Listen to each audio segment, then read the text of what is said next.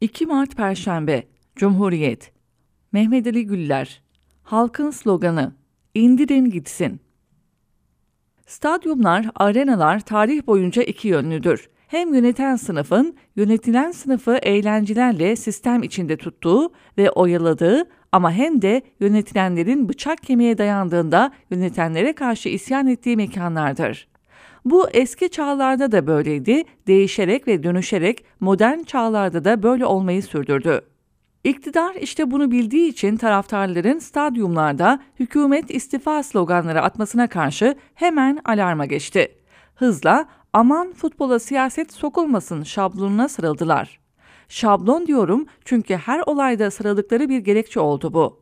Anımsayın, tribünler AKP FETÖ kumpas döneminde tepki olarak Mustafa Kemal'in askerleriyiz sloganı atarken de stadyuma siyaset sokulmasın derlerdi.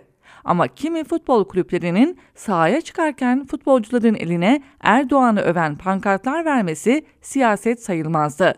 Yani Atatürk sloganı siyasetti ama Erdoğan pankartı değildi. Bu şablon artık tutmayacağı için daha radikal öneriler de yaptılar. Örneğin MHP Genel Başkanı Devlet Bahçeli maçların seyircisiz oynanmasını istedi. Örneğin İçişleri Bakanı Süleyman Soylu açıkça taraftarları tehdit etti. Bir yandan da düğmeye Amerika'dan basıldı kara propagandasıyla deprem sonrası yaşanan aksaklıklar nedeniyle haklı olarak tepki gösteren yurttaşları topluca Amerika'nın ajanı ilan ettiler. Oysa Bahçeli'nin Beşiktaş taraftar grubu çarşıyı siyasi faulleri kabul etmez diyerek övdüğü mesajları daha dündü. Şimdi Bahçeli hükümet istifa dediği için çarşıya kızıyor ve tribünlerde devlete meydan okuyanların önce tespiti ardından da tecziyesi yapılmalıdır diyor. Her yurttaşın hükümet istifa demesinin anayasal hakkı olduğu şartlarda Bahçeli'nin bunu devlete meydan okuma diye sunmaya çalışması çaresizliktendir. Ve bu çaresizlik içinde Bahçeli kulübünden de oldu.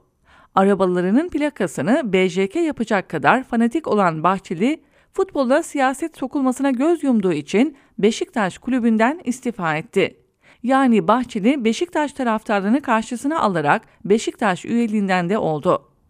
Oysa tersine taraftarın haklı pozisyonuna destek veren siyasetçilerin kulüp üyeliğini kurtarmışlığı da var siyaset tarihimizde.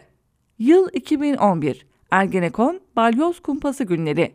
Acaba Galatasaray taraftarı hükümeti protesto edecek mi?